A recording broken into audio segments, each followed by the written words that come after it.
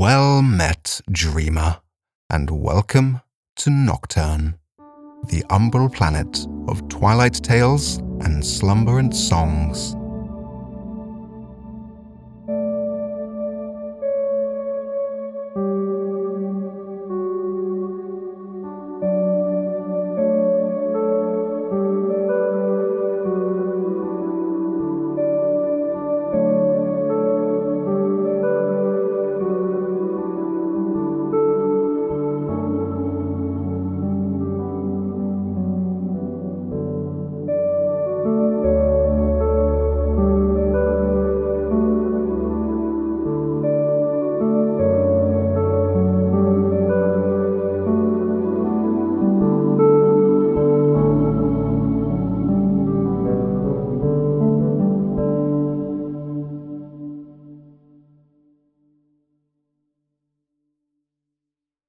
Universes are rather large and expansive things.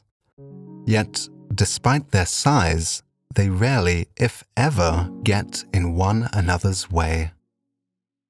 There are no long lines of universes waiting patiently behind each other and wondering how long it will take to reach the front of the queue and what drink they will order when they get there. Universes are more like hairs on the body of the superverse. There are only very specific places they can be, places where universes currently are, and places where the superverse, in its infinite wisdom, decided to pluck a universe and await the growth of a new one. Each universe has a place, and there is a place for everything. Eventually. Zoomed out this far, universes are easy to dismiss and mostly go unnoticed by the superverse. However, the location of a universe matters a great deal. Look closer and you'll see that, when located in a dark and shaded area of the superverse, a universe is often colder and slower itself. Similarly, universes exposed to the harshness of the environment around them are more turbulent themselves. Knowing this, one also learns to think not of the universes located in the damp and shoe-covered places of the superverse. Luckily for Nocturne, its universe is placed in a cool and calm spot of the superverse that, against the odds, allowed Nocturne to sit motionlessly next to a giant red sun. Only a lack of planetary rotation allows life to thrive on the cold side of Nocturne. Even a gentle spin would inflict on Nocturne a spit roast-like fate that would turn the entire surface of Nocturne into a hot mess. As one pulls in closer to the surface of Nocturne, past its many circulating moons that weave in and around one another, all under the guidance of the great moon herself, Saint Cecilia, one will see the gradient of terrains that fade from waste to grassland as one scans from the hot pole of Nocturne to the cold pole. At the hot northern pole, it's easy to see that side of Nocturne has faced the sun for many multiple millennia. Up there is a surface of near-uniform heated rock, red hot at its worst, then fading to a sizzling yellow as one moves towards the center of the globe. At Nocturne's equator, a giant multicolored belt of sand swells and surges with the heat, wind, and of course, the motions of the moons. Made from many different minerals and gems, the many-colored granular waves crest and crash, intermingling to create the infinitely shifting marble-esque patterns of the sand sea, all framed by the eternal twilight horizon of a forever setting sun. further southwards, the motions of the sand sea become calmer and the skies darker. Rocks and the hardy roots of sturdy trees form ever more solid foundations to resist the sand, allowing small flora to grow and vast grass and forest land to spread densely across these cooler parts of Nocturne. The further one goes south, the more they will find those forests have swelled into dense thickets where the grand white light of St. Cecilia struggles to penetrate. Only the shimmering peak, located at the southmost tip of the world, breaks through. This far south, the trusty compass transitions from an essential friend to a deceiving fraud as the magnetic pull of the world weakens and begins to disagree with itself. Where one's compass turns from friend to foe demarcates the regular wilds of Nocturne from the more dangerous and difficult far wilds. Few travel to the far wilds, and fewer still return to provide good advice or helpful maps for others to use. So, the far wilds have retained an uncommon danger and mystique to the people of Nocturne. Sitting happily between the shimmering peak at the southern pole of the far wilds and the crashing waves of the sand sea sits the Midnight City, a grand monolith of civilization on Nocturne. Built within the gently sloping crater caused by one of the twin asteroids, those original few who investigated the site found a place cleared of dense trees, filled with plentiful colored stones, and a clear blue river flowing into the crater and pooling into a lake at its center. With people, resources, and time all flowing into the crater, the city soon became a bustling beacon of well-being and culture on Nocturne. The skyline was quickly punctuated with colorful buildings and moon-silhouetted cathedral spires acting as architectural signposts for the different districts of the Midnight City. Their varied shapes and colors let one know exactly where they were and where they soon could be with a small walk or a quick cycle. The first district of Lavender was built in the center of the crater. Like all districts in the city, it was named after the colored stones found in that area, which were then used to construct the majority of its buildings. It is the home of the Midnight City's oldest institutions, such as the Historians, and of course, the Lavender Minster. Lavender was also unique in that it was always easy to enter but hard to leave by virtue of the shallow hills of the crater surrounding it. Midnight City's river pooled in a lake near the center of Lavender right next to the Minster. Worried that it might get bigger, the residents had rerouted the stream through small canals to avoid water pooling too much or too quickly in one place, and this led to many small fountains and lakes being built around the Lavender district. While water almost always flows downhill on Nocturne, the flow of people is pulled to the places that make them happiest. So, as the city grew, more districts came to be. Farmers moved near the perimeter of the crater so that they could tend to the land more easily. The eccentric and unconventional researchers and inventors of the Society Royal were pulled outwards too after the farmers gifted them their warehouse and silo. Others followed the river outwards so they had easy access to fresh water, and others just wanted to build homes using their personal preference of colored stone. Differently colored locations attracted different kinds of people. The Obsidian District west of Lavender attracted those of a darker, more melancholic disposition, and became the artistic home to a subculture of bards known as the Emotives, whereas the Goldenrod District to the east had a much sunnier and joyous disposition to their music, spawning elaborate dance trends that began there, then spread out across the city.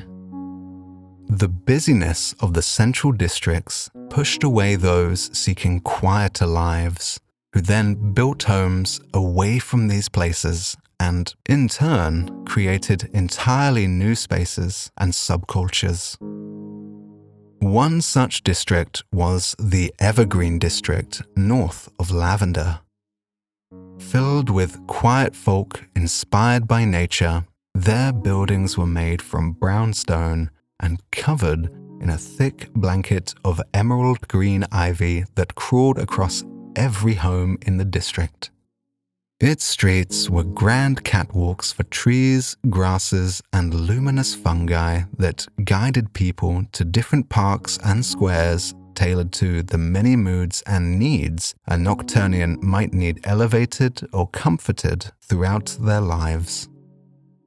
Like the busyness of the Lavender District creating the Evergreen District, opposition to the meandering ways of the Society Royal led to the creation of the more focused methods of the University Celestial, located in the Pearlescent District to the far east of the city.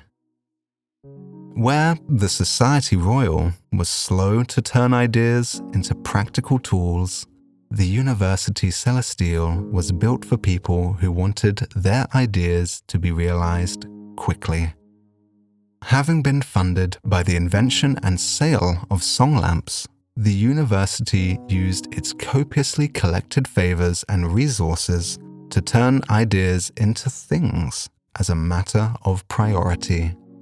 It would then ensure a useful object gets distributed all across Nocturne, and that any feedback for their work gets distributed back towards its original researchers for improvement. Nocturne has Yuki Tallow, founder of the University Celestial, to thank for many popular inventions. She invented the song lamp, yes. But in the small years since the university came into being, many smaller songlight-dependent devices had come from her and other labs that originated at the university. By her design, the university concentrated on a small number of labs, supported generously, and managed thoughtfully with that one goal in mind: to make useful things for the future of Nocturne. When founding the university, she chose a site as far away from the Royal Society as she could manage, and as stylistically different from the society as she could imagine. Instead of the ramshackle patchwork of different labs, the university was a compact and simple building made from iridescent pearl-white stone. Inside, the university specialized in simple but large open-plan rooms with light-colored wooden floors. She wanted the place to be as minimal as possible, so there was more space for ideas and more space for its researchers to focus. So minimalist was her lab that, in the early morning, the day after Yuki had visited Nevin at the Lavender Cathedral, Yuki's lab was devoid of even a Yuki. Instead, the 3 desks near the entrance to her laboratory had only 2 occupants, both of whom were busy searching through oxblood-colored tomes from the historian's archives. The 2 were rough mirrors of one another. They were each flanked by 2 mounds of similarly bound books and used the same system to manage them. Books to be read on the left, and those that have been read to the right of them. They also seem to share the same hair color, the same dark freckles, the same small upturned noses, and the same slender frames, although with purposeful deviations from one another to hide, as best they could, that they were twins. The taller of the two pushed aside the book they were reading, rubbed their eyes, and then stared blankly into space. He reached for a cold cup of instant moonflower brew, then sipped at it, finding less than they wanted. The smaller of the two looked up from her book, then returned her gaze quickly to the tome in front of her. She repeated this a few times until she realized that she wasn't reading anymore, then stopped completely. Taking a miniature break, she distanced herself from her old thoughts by humming a dancing melody. A thin silver thread of songlight unspooled above her and started looping around itself, dancing in a whip-like motion in time with her song. As she hummed, she sat captivated by the movements of the thread, and her body swayed rhythmically from side to side as she hummed louder and louder. Then a thin spool of platinum songlight unraveled above her, also moving in time with her song. She looked over at her tall office neighbor to see him humming too. Then a thin spool of platinum songlight unraveled above her, also moving in time with her song. He was also waving his fingers around in a manner of an overexcited and ambidextrous conductor. They hummed with growing gusto as they watched their songlights carom off one another in time with the beat, producing silver and platinum sparks on each hit. Gradually increasing in tempo, the threads of light weaved together, quicker and quicker, intertwining into a tapestry of songlight that waved along with their song. They weren't doing anything wrong, but feeling like they were having too much fun, they were shocked into a sudden stillness by the clank of their laboratory door closing shut. Falling silent, their songlight tapestry unraveled into nothingness before it could even hit the ground. Removing her hand from the door handle and turning towards the room, Yuki looked at the twins and said, somewhat apologetically, "Morning, Felix, Freya. I was hoping to watch you both a little longer." They all chuckled together before Yuki, asking how their search through the historian's tomes had progressed, was interrupted by a short and sharp yelp from the other side of the lab. Yuki spun towards the source of the sound and saw it was accompanied by a flash of golden light coming from the pile of failed devices in the corner of their workshop. The rushed pitter and patter of tiny claws on the hard floor sounded across the room.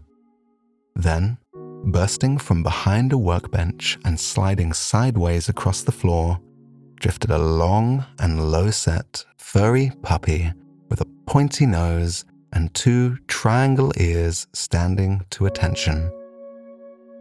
With a determined look in its eye and a bouncing tongue hanging from its mouth, the puppy ran straight towards Yuki. Barking happily, small pieces of jewelry on the puppy's tail and ears lit up a sharp lime green, as did the song lamp collar around its neck. He then slid uncontrollably into Yuki's feet before jumping its two front paws up and onto Yuki's legs. Yuki lifted the pup and noticed it had a small device in its mouth. "Ah, Courgette, it's good to see you too, you little spoopy poopy. You like this one?" "Woof, woof," barked Courgette cheerfully, and his earrings shone lime green in response. Yuki walked to her desk and placed Courgette on top of it. She then delicately retrieved the device from the obliging Courgette's mouth. Examining the device and spinning it around in her hands, she asked Freya, the smaller twin, if she knew what it was. Freya, fully engaged in her tomes once again, distractedly told her it was a device that was supposed to only produce white songlight, but it actually only produced brown songlight instead, so off to the reject pile it went. Courgette was now whining uncomfortably from atop Yuki's desk, so Yuki placed him on the floor and gave him a small rub on the head to calm him down. Courgette yipped gently, glowed green at the ears again, then waddled happily over to his basket next to Freya and Felix before snuggling himself away inside of it. With Courgette subdued, the trio caught up on business. Felix, the taller of the two twins, let Yuki know that they didn't find any other reports of songlights at any other places of lunar worship, but there were plenty of records left to trawl through, reminding Yuki that it took them months of searching to find what little they had about the Lavender Minster. Freya confirmed that she had the same experience, with little found and much left to search through. In unplanned unison, the two twins asked excitedly how Yuki's evening at the Lavender Minster had gone. Yuki smiled and raised her eyebrows, provoking the twins even more, before saying, "There was a mess of songlight oddities there. I barely know where to start." But Yuki started at the beginning and recounted the evening beat for beat as best she could. She told them about Nevin, the priest that didn't want to sing, that when he did sing, songlights of the oddest presentation presented themselves, and that these oddities were only exacerbated when she hummed a complimentary counterpoint. Both of the twins stared at her with their mouths open in surprise before looking at one another and rolling their eyes in mock shame for their intense moment of twinnery.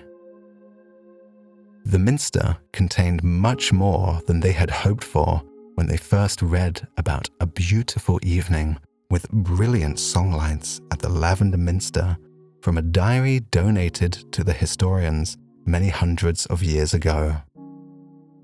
Songlights in a lunar cathedral were to be expected, but these were singularly unique in their presentation. Yuki let them both know she was going back again tonight, and that she'd need their help to run some experiments there. Felix stood up in delighted approval, but Freya's face was stuck in a mournful hesitation. She soon revealed that she was booked to perform a solo concert tonight at one of the bars in the Obsidian District, and wouldn't be able to make any trip to the Lavender Cathedral that evening. The room became a little tense at this news. Yuki didn't need both of them tonight, but when she recruited them a year prior into her lab, they had always performed as a duo. Felix looked like one with a lot to say, but no intention of saying any of it. So, Yuki decided against exploring that avenue of inquiry in favor of exploring the songlights at the Minster. Yuki wished Freya the best with her concert that evening and told Felix that they had a lot of planning to do before midnight rolled around. Freya sat reviewing the tomes again and periodically petted Courgette when he asked for attention, while Felix and Yuki reviewed Yuki's notes and planned experiments they wished to perform later that evening at the Minster. Midway through this, Yuki emphasized to Felix that Nevin should not learn what they are doing there, as it could change the exact presentation of the songlights and complicate their work. Felix, taking small umbrage at the advice, told Yuki he knew this was the standard operating procedure and that he had learnt that lesson in his first study with Yuki and the shy, foot-gazing bards of the Granite District. Sensing his resistance, Yuki clarified that they would be the only people in the room, and Nevin would be focusing on them more than any regular bard would usually focus on them. This was especially so because no one has turned up to his hymnal for years. Felix felt sad for the guy. As a former bard, he'd had 1 or 2 lonely performances in his time, but years of unattended, daily mandated concerts seemed cruel to him. They agreed they would present themselves as interested and satisfied lunar worshippers to Nevin and nothing more. After listing all the appropriate experiments, they then ordered them from most clandestine to the least, agreeing on what could be completed without Nevin knowing what they were really there for. Felix noticed that at least half of what they wanted to try couldn't be performed, with many of those experiments being critical. He asked Yuki how they would perform them. Yuki knowingly tapped the side of her nose with her finger before walking over to the workshop portion of their lab. She picked up a medium-sized box from the shelf of useful devices opposite the pile of failed ones. As she walked the device over to Felix, he thought it looked very much like a song lamp, only bigger and more clunky. Yuki heaved the device onto Felix's desk. It had the words "Trapper" engraved neatly onto the lid. Yuki opened the lid of the box to reveal an array of metal tubes with small valves placed on top of each tube. For everything else, we have this.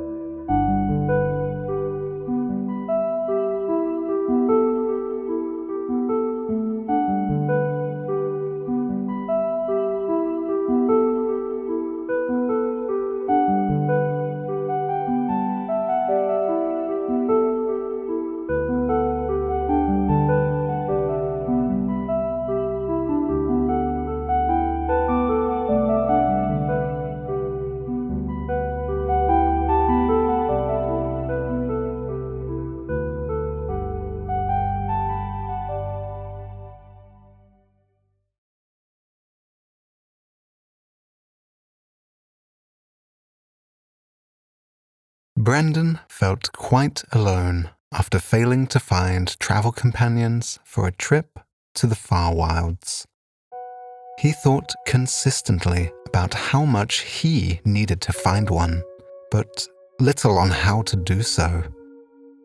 It was less like being stuck between a rock and a hard place, and more like being in a hard place stuck as a rock, waiting for something to dislodge him.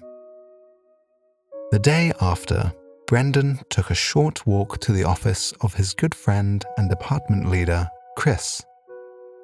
This was ostensibly for a catch-up chat, but Brendan also held the lazy hope that somehow she might be able to solve his issue better than he could. He noticed that her sizable log cabin office had received a few upgrades from the engineers, most prominent being a large copper barrel heating system that leaked steam gently from its rivets. It could get pretty cold in the warehouse, so most researchers had a way of keeping themselves warm, but to Brendan, this was very elaborate compared to his scarf and slippers. Chris welcomed him in, and after brewing a few cups of Moonflower brew, they caught up on the news of the day. Namely, a composer from the Bards had quite the falling out with the brewers. He had written a paean in tribute to their latest beer, but got the name of the beer wrong. Now, everyone was singing about a legendary new beer that didn't exist, and were getting annoyed because no one had it. Brendan steered the conversation towards the issues on his mind, but only managed a stagnant rant. Chris began by offering some polite words of encouragement and ideas for Brendan to try until the third time around, when she ran out of patience. "Okay, that's enough, Brendan. It's time to call in some of the many favors you're owed." Brendan was stunned at the suggestion. "Oh, no, I don't wish to impose on others, Chris." Exasperated, Chris reminded Brendan of his extensive helpfulness to the others at the society and the various impositions placed on him over the years, and that was only what she had seen and heard about. She mused that she was probably the only person who didn't owe Brendan a few favors, to which Brendan responded with a courteous bow. Chris ignored this, told him to quit with the schmoozing and cash in those favors before checking her watch. Chronoball had traveled further than Chris thought since her conversation with Brendan started. She stood sharply and grabbed her backpack and coat, telling Brendan she had an important meeting with the engineers to attend to. Bidding Brendan good luck and goodbye, she rushed out of the door before Brendan could say another word. Alone in Chris's office, Brendan stayed seated and slowly looked around the room by swiveling on the rotating office chair. It took him a minute to admit that she was probably right, and a few minutes more to realize that, in not doing anything about his situation, he was just committing to its wrongness. This dissonance chafed at him harder and harder until his reticence to act had worn away. He began recalling all the favors that he could remember. There were all those surveys Brendan completed and distributed to his friends for the social scientists, the specialty yeasts that he had developed for the brewers. Then there were those speed-enhancing scurry-cap mushrooms he'd given to the physiologists before they won the society's interdepartmental orienteering competition last year. Then there were the lunar researchers, who Brendan often supplied kaffir shrooms to when they had a long day of moon-watching ahead of them. The longer he thought, the more he could just keep adding to the list. So Brendan simplified the situation by intuiting which departments owed him the most. 3 groups towered above the rest: the cartographers, the ornithologists, and the physiologists. Still, he felt bad to be asking for help. To make it easier, he thought a little present would make each discussion easier, if not for them, then at least for him. Returning to his office, he picked several more kaffir shrooms, placed them in a small pouch, then stored that pouch away in a hip case filled with many other types of mushrooms. Plotting a route in his head, it made sense to go east to the cartographers first, then continue east to the ornithologists, then pop southwards on the way back to see the physiologists. He walked east past the foresters and the herbologists, then soon found himself leaving the naturist zone of the society, then reaching the regimented and organized paths of the engineers with their round copper walls that transitioned into square brown brick buildings and wide straight streets of the cartographers. He soon found a barn door-sized map lit by a warm yellow light from the street-style song lamps. It was a map of the entire cartographer's area, with a glossary of coordinates and names to help one find who they needed. Brendan could see many edits had been made to the map over time. Places and names erased and rewritten which left little white patches all over the map. Brendan wondered where these people were now if they weren't on here anymore. Brendan ran his finger down the list of researchers, looking for any names that he recognized. Many people he thought should be there were missing, but eventually, sitting between Lindsay Masters and Tarquin Meads was one Darius McDare, located at B15. Brendan had once purchased one of Darius's maps covering the forests east of the city, but he found it was missing landmarks and some of Brendan's favorite routes. So, Brendan hand-delivered a list of edits to Darius a few years back.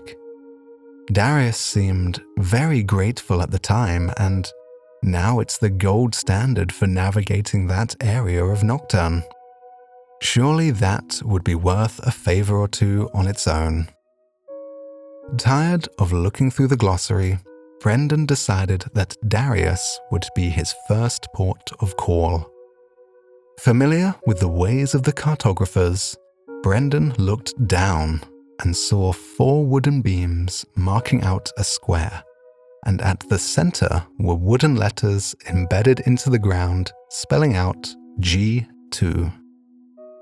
Darius was only a short walk away to the northeast.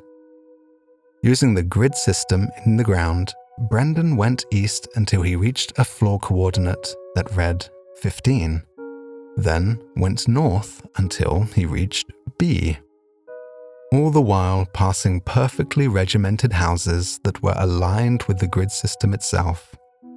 It was the architectural equivalent of a filing cabinet in that, if one used the system, one could swiftly get what they were looking for, and ignoring it would quickly cause one to become lost amongst the repeating structures and similarly designed buildings.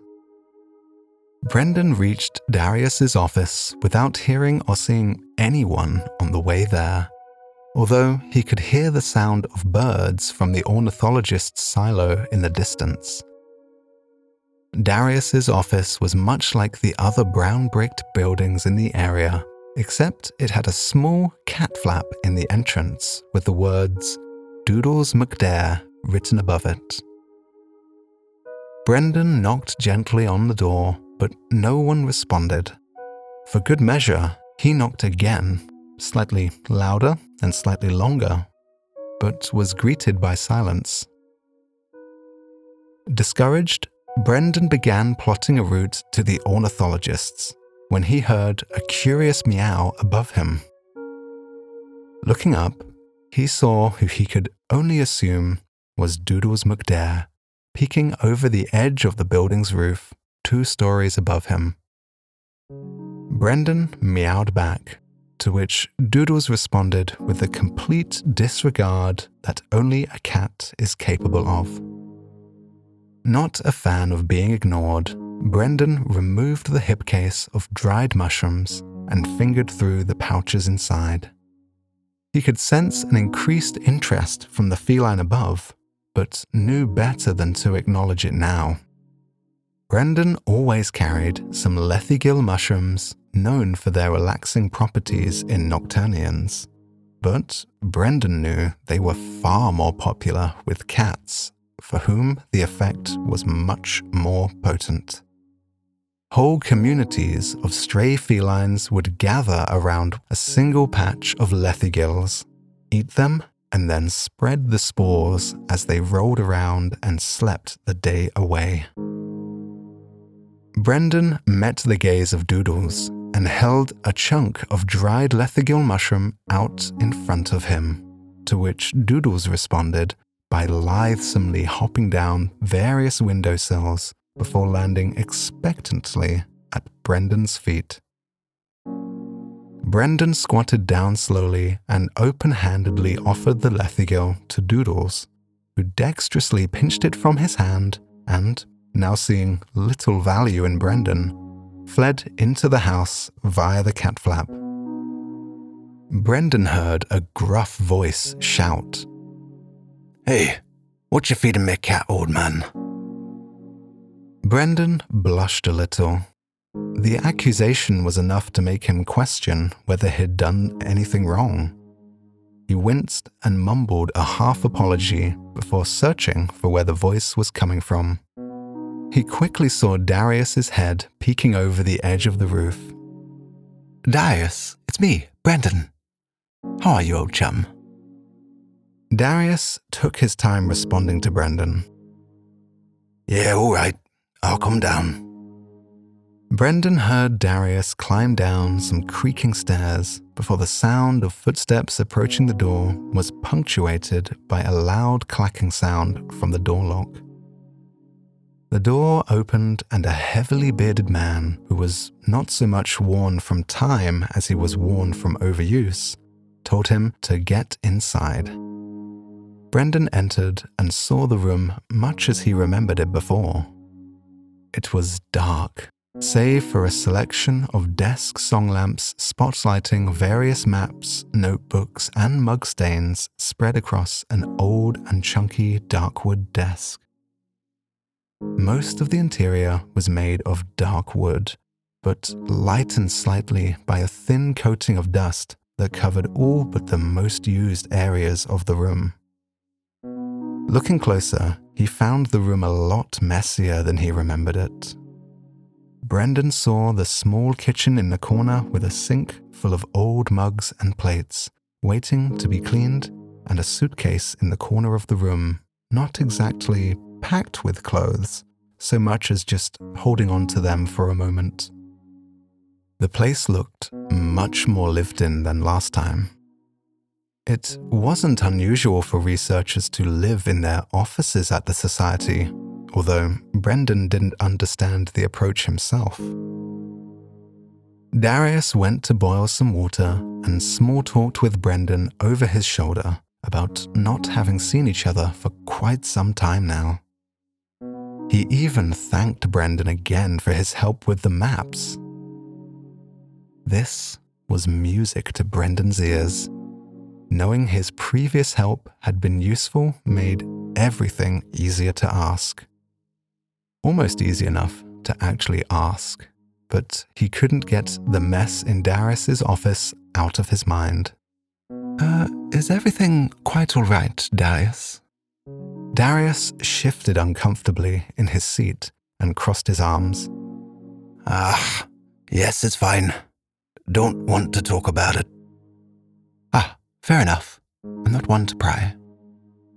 They sat quietly for a moment when the kettle began to whistle triumphantly at finishing its task. Sensing some stress within Darius, Brendan stood up and offered to prepare the tea himself, perhaps with a pinch of lethigill to ease the mind. Darius was skeptical, but lowered his guard after looking over at Doodles, who was rolling around happily in the corner of the room. He accepted, as long as he got less than Doodles did. Brendan smiled and opened his hip case, retrieving more of the dried lethigill, and began crushing a brittle chunk into their mugs along with some nettle leaves. Pouring the hot water into the brew, he then brought the steaming mugs over to the table. Sitting down, Brendan felt like he'd earned the chance to discuss his favor. Brendan told Darius that he'd run out of ideas for research and discoveries in the forests around Midnight City, and that he was looking for people to join him for a trip to the Far Wilds. Darius nodded along distantly, as if to try and keep the obvious follow-up question as far away from him as possible. Brendan felt the resistance, but pushed through regardless. I hate to impose, but I don't suppose you could join me or know someone who could? Darius moved awkwardly in his chair again and looked around the room before answering Brendan. Afraid not, no. Everyone I know is exploring or mapping while the weather's good. Isn't the weather always good, Darius? I suppose. Brendan was growing weary of Darius's caginess. The weather's always about the same. Why be weird about that? Come now, Darius. What about you? You look like you need a good trip. Darius cocked his head at the comment and responded in a challenging fashion. And what do you mean by that? Oh, apologies, Darius, but you seem, how can one say this, very off. Darius groaned, took a sip of his tea, and began to look around the room again for anything that wasn't Brendan, but his gaze obligingly fell back to him. Fine. Here's the rub. Darius spoke slowly and cautiously at first, but began to open up the more he spoke. Darius told Brendan that he had made a map of the Granite District, a very good one at that, at the request of some local establishments. But in his diligence, he added a few locations that would rather have remained secret. These people let him know that, in no uncertain terms, they needed those maps destroyed and redrawn. I got one of their guys helping to get the maps back. Can't leave the city till it's done, though. Would be a bad look for me. Cecilia on high. How dangerous are they? Not dangerous, just private. I understand where they're coming from. They'll be owing me a favor by the time it's all done. Brendan could feel himself giving up and couldn't bring himself to ask Darius when he might next be free to travel. Trying to cash in this favor felt like grabbing a bar of wet soap. He lamented how difficult his favors seemed to cash in compared to Chris's nice new steam heater. So they moved on to easier topics of conversation. They talked about the other projects Darius was working on and the lives of their shared friends. As they drank more tea, they moved on to more personal discussions. Darius's partner was roaming the forest to the north, looking to find easier routes through to the Sandsea. Brendan sympathized as his partner was happily managing public parks in the Evergreen district, although they were so busy in Evergreen that they were just living apart for now. They chuckled at their shared misfortune and made a toast to their partners. May they return, with haste and with love. Before clinking their mugs together and draining the last of their tea. As the laughter stopped, Darius mused thoughtfully to himself before saying, Brendan, I'm real sorry I can't come on the trip with you. That's quite all right, Darius. I can see life is quite busy for you. We'll do it another time. No, as we say, one good turn deserves another. Otherwise you'll never get back home. Darius walked over to his disheveled desk and pulled a set of keys from his pocket. Lowering himself to a locked drawer near the floor, he opened it and pulled out a sizable, dirt-covered scroll.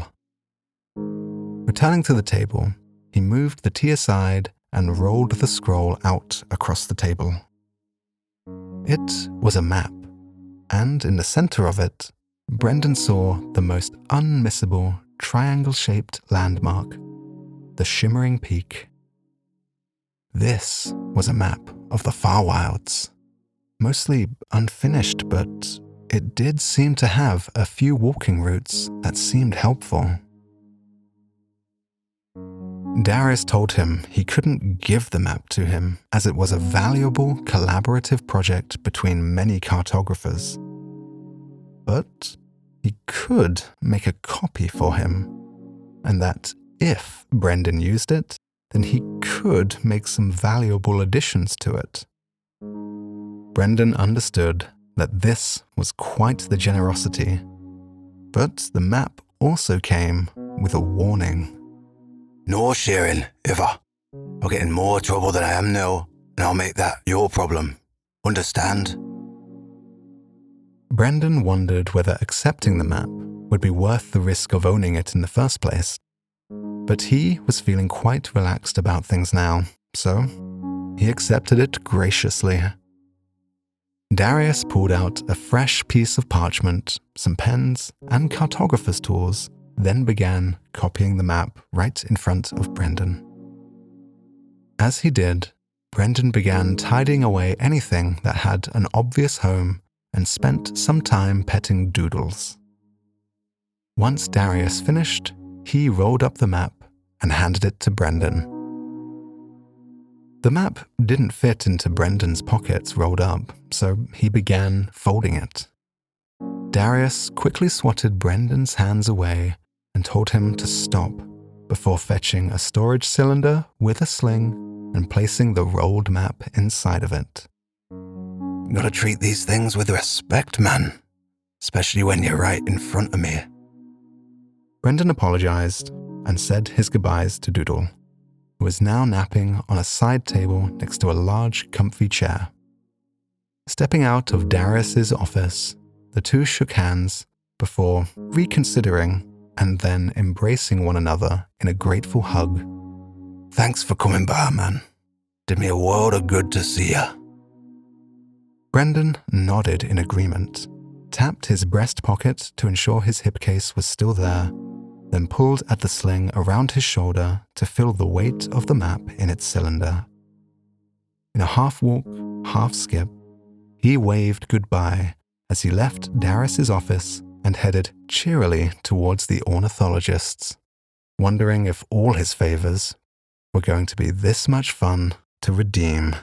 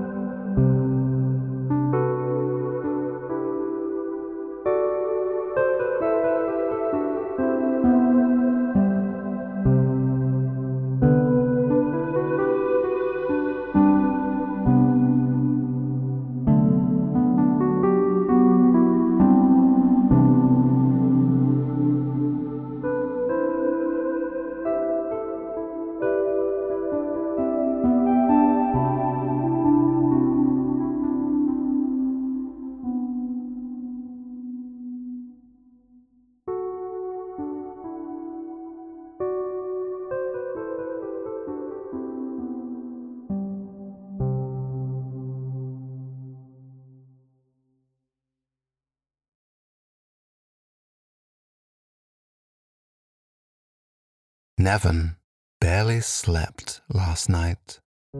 Too many thoughts and ideas flowed through his mind to let him rest fully.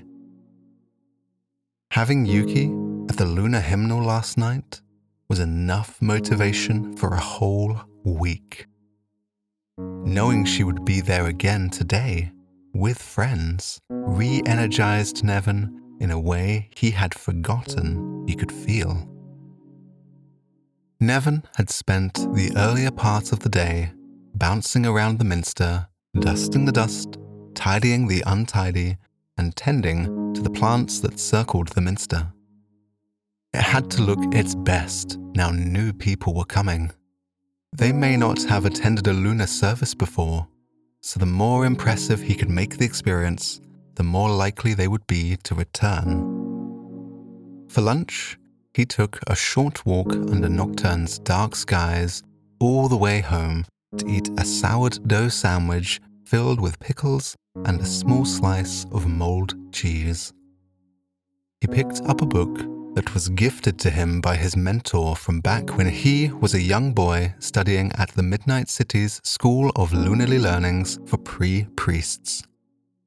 It contained scales and vocal exercises to refine one's sound and tone to the purity desired for the lunar hymnal. He used to practice these daily when he started at the Lavender Minster, continuing the habit he developed at school. But he had become complacent in the last few years. Not anymore, though, for life was returning to the Lavender Minster, and his performance needed to be as honed as possible. Nevin spent the latter part of the day touring the homes surrounding the minster. He always did this to check in on the people in the district and help where he could. Some were appreciative and others didn't desire the help at all. But everyone was always cordial to him and his work. Since he could only really visit people during the day, they were, more often than not, out of the house and doing things, just like he was. This loneliness often got to Nevin, but not today. There was simply too much hope for the evening for him to feel down. He also always took a nap in the afternoon, so he was ready and awake for the lunar hymnal come midnight. He slept an extra hour more than usual to make up for the lost sleep the night before and woke up refreshed and ready to perform. The only issue was that there were still many hours left until midnight.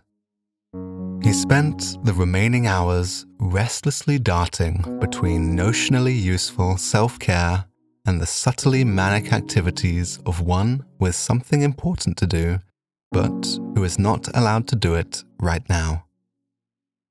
He picked up the vocal exercises book again to practice, but with his attention wavering and his anticipation growing, he finished them quickly and without much in the way of songlight being produced, then headed out into a brisk strut towards the minster. He spent nary a few minutes walking in the ever-darkness, admiring St. Cecilia and her bright lights as they reflected off the water in the shallow canals lining the road and which highlighted the lavender hues of the buildings around him. Arriving much earlier than usual and setting up the minster for the hymnal in double quick time, he was left with too much time and little left to fill it with. Sitting in the pews and reading the lunar liturgy to pass the time, his anticipation swelled with every wind-pushed creak of a door and each overheard voice that passed but did not enter the minster.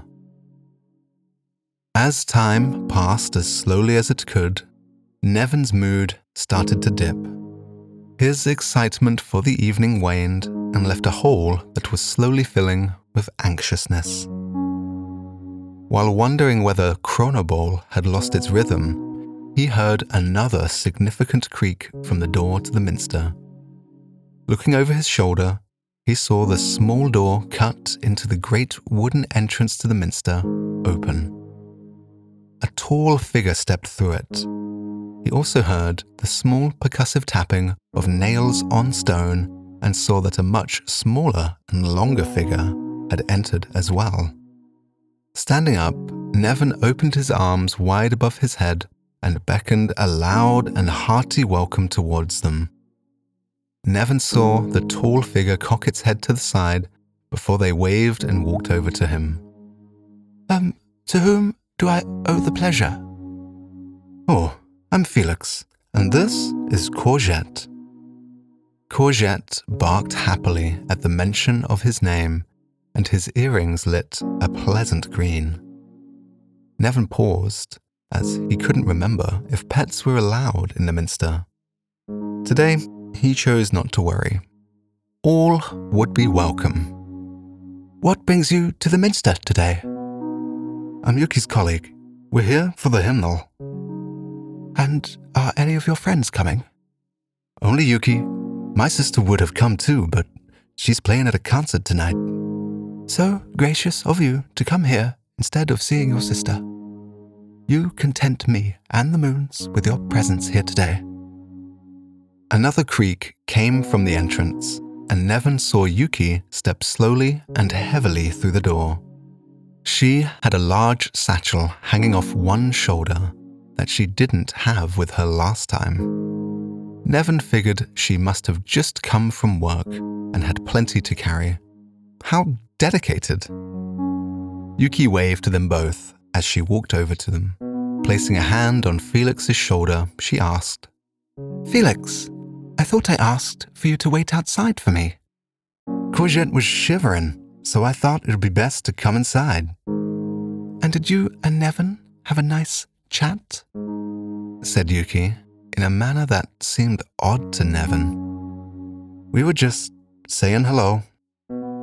Yuki stared intensely at Felix before relaxing her grip on his shoulder. Excellent. And how are you feeling tonight, Nevin? A little too excited. I think I prattled on a little too long to your friend here. No worries. I'm sure you'll do great tonight. With her hand on Felix's shoulder, she guided him to the pews nearest the altar and sat him down. Nevin thought they were being a little odd, but his excitement was building again now people were here. It was close to midnight, so he asked them to sit before he walked past the Moonslight Pool and up to the altar. He had plenty of time before he needed to start, but the extra time became less and less helpful the more he stewed in it. His thoughts turned away from the hymnal and towards his two new guests. There was something odd between them. Maybe they argued earlier in the day. He could feel how distracted he'd become, so he turned his focus back to the hymnal as best he could. Yuki was annoyed at Felix for deviating from their plan and absent-mindedly set her bag down loudly with an echoing thud as it hit the ground. Felix and Nevin both looked at her, and she raised her hand apologetically. Then Felix and her spoke in hushed but urgent tones about their plans for tonight. In response, Felix pulled out his notebook and pen so they could talk through the plan together. But Yuki shook her head and pushed Felix's hands back into his pockets.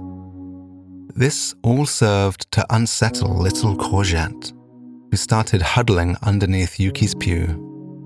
With his long, furry body pressed against the wooden feet of the pew, he let out a panicked trio of barks, accompanied by a sharp red light from his earrings. The barks bounced off the walls and phased across one another, filling Nevin's ears with a harsh, pulsing sound. He turned around to see Felix, Yuki, and Courgette in a petrified state. An unsettled Courgette was cramming his furry butt to the underside of the pew. Yuki was fumbling all over Felix, and Felix was sitting awkwardly with his hands stuffed in his pockets, his face glowing a bright shade of celeste. It had been some time since Nevin had done a hymnal with this many people present. He was certain about what was demanded of those attending: reverence to the occasion, and, most importantly, not disrupting his preparations. Yuki, Felix, I'm glad you're both here today, but the lunar hymnal is a solemn and calm occasion. Do you understand? Felix and Yuki nodded remorsefully in response, then sat straight and proper in their seats, with Courgette following their lead. Nevin turned back around to face the altar and continued his preparations for the ceremony. He tried to regain his focus, but he had become quite disappointed now at how the evening was going. It was too loud, too distracting, and too many things were just not going how they should. It wasn't even close to what he had hoped for earlier in the day. Nevin was glad to hear the chiming of the minster's midnight bell so he could move on from all the waiting he had to do today. So keen was he to start, he walked around the altar and hurriedly started the ceremony.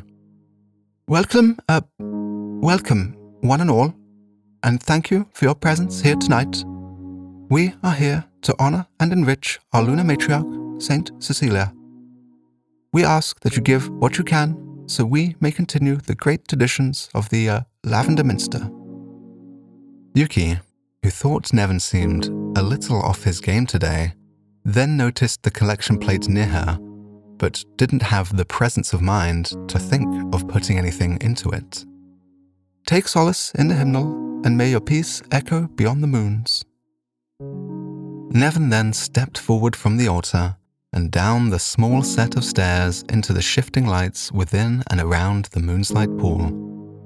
He breathed in and tried to relax, sensing the subtle warmth of the moon's light on his pale blue skin.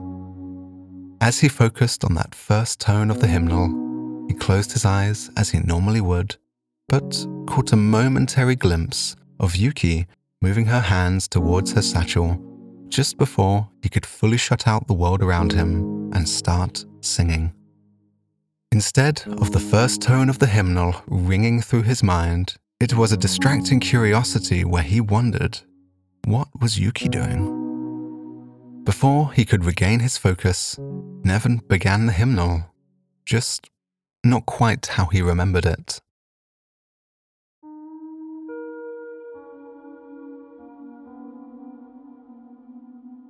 It wasn't how Yuki remembered it from last night either, but she had a job to do today. When she saw Nevin close his eyes, Yuki had opened the satchel and then opened the lid to the trapper she'd brought with her. Pressing a few buttons to engage the device, she then pulled out a small notebook with all the tests and observations she wanted to do today. But as Nevin sang, no songlights formed around him or anywhere in the minster. She and Felix waited patiently for something to happen, but the air remained as it did before the hymnal began. She turned to Felix, who looked back at her as if to say, "This isn't it, is it?" Yuki made a small gesture, raising her hands in the air to say, "I don't know." They sat and watched, looking for any sign of the lights they so wanted, but nothing came. To Yuki's eyes and ears, Nevin had now returned to the hymnal performance she'd heard last night, but no songlights appeared still. She began to fidget impatiently, dragging her toes on the floor and then rocking her feet back and forth from toe to heel. As the hymnal progressed, Yuki lost hope that they might observe or obtain anything useful this evening. Pocketing her notebook, she gestured to Felix for him to do the same. Yuki was closing the lid to the trapper when her elbow knocked into Felix's, who then dropped his pen on the floor, shocking Courgette into a surprised bark. The commotion jerked Nevin out of the hymnal, and having not even got close to finishing, he was consumed by a confused disgust at the interruption. He thought that one must simply sit and listen to the hymnal. How hard is that? Before he could think twice, Nevin chastised them in a wavering but demanding voice. Now, come on, you three. This is really not on. It's the hymnal for Cecilia's sake. Sorry, we didn't mean to. Nevin raised his hand and Yuki stopped speaking. Regaining his composure, Nevin then said, No, it's okay. I'm sorry I stepped. You know, this means a lot to me. I know, we just... Nevin raised his hand again. We could talk about it. I just need to redo this, though. I'd prefer it if you three could wait outside while I finish. Yuki didn't want to do that. Not even a little bit. But she felt she had no right to ask anything of Nevin right now. Both her and Felix's faces were glowing in embarrassment. Nevin saved Yuki the trouble of responding by firmly saying, We can talk outside when I'm done. The three of them obediently packed their items and removed themselves from the minster, closing the small entrance door behind them and leaving Nevin inside and in peace. They walked a little ways from the minster with Courgette closely following Felix and stopped near one of the small canalways at the edge of the square surrounding the minster, underneath the warm but flickering light of a song lamp Yuki had sung to yesterday evening. They heard the muffled harmonies of the hymnal reverberating out of the minster and turned to face the grand spires and octagonal tower of the Lavender Minster. Its windows were now glowing a soft celestine shade that pulsed bright and dim with the cadences of the hymnal. Yuki closed her eyes and breathed out in a simmering frustration. She was matched by Felix, who put a hand to his forehead and dragged it down his face, gently pulling against his skin as he did. Looking at one another, they softened a little. Felix broke the tension first, saying, "We are pretty stupid." Yuki's mouth curled up into the corner of her face. She couldn't disagree, but she wasn't happy about it in the slightest. Yes, the stupidest.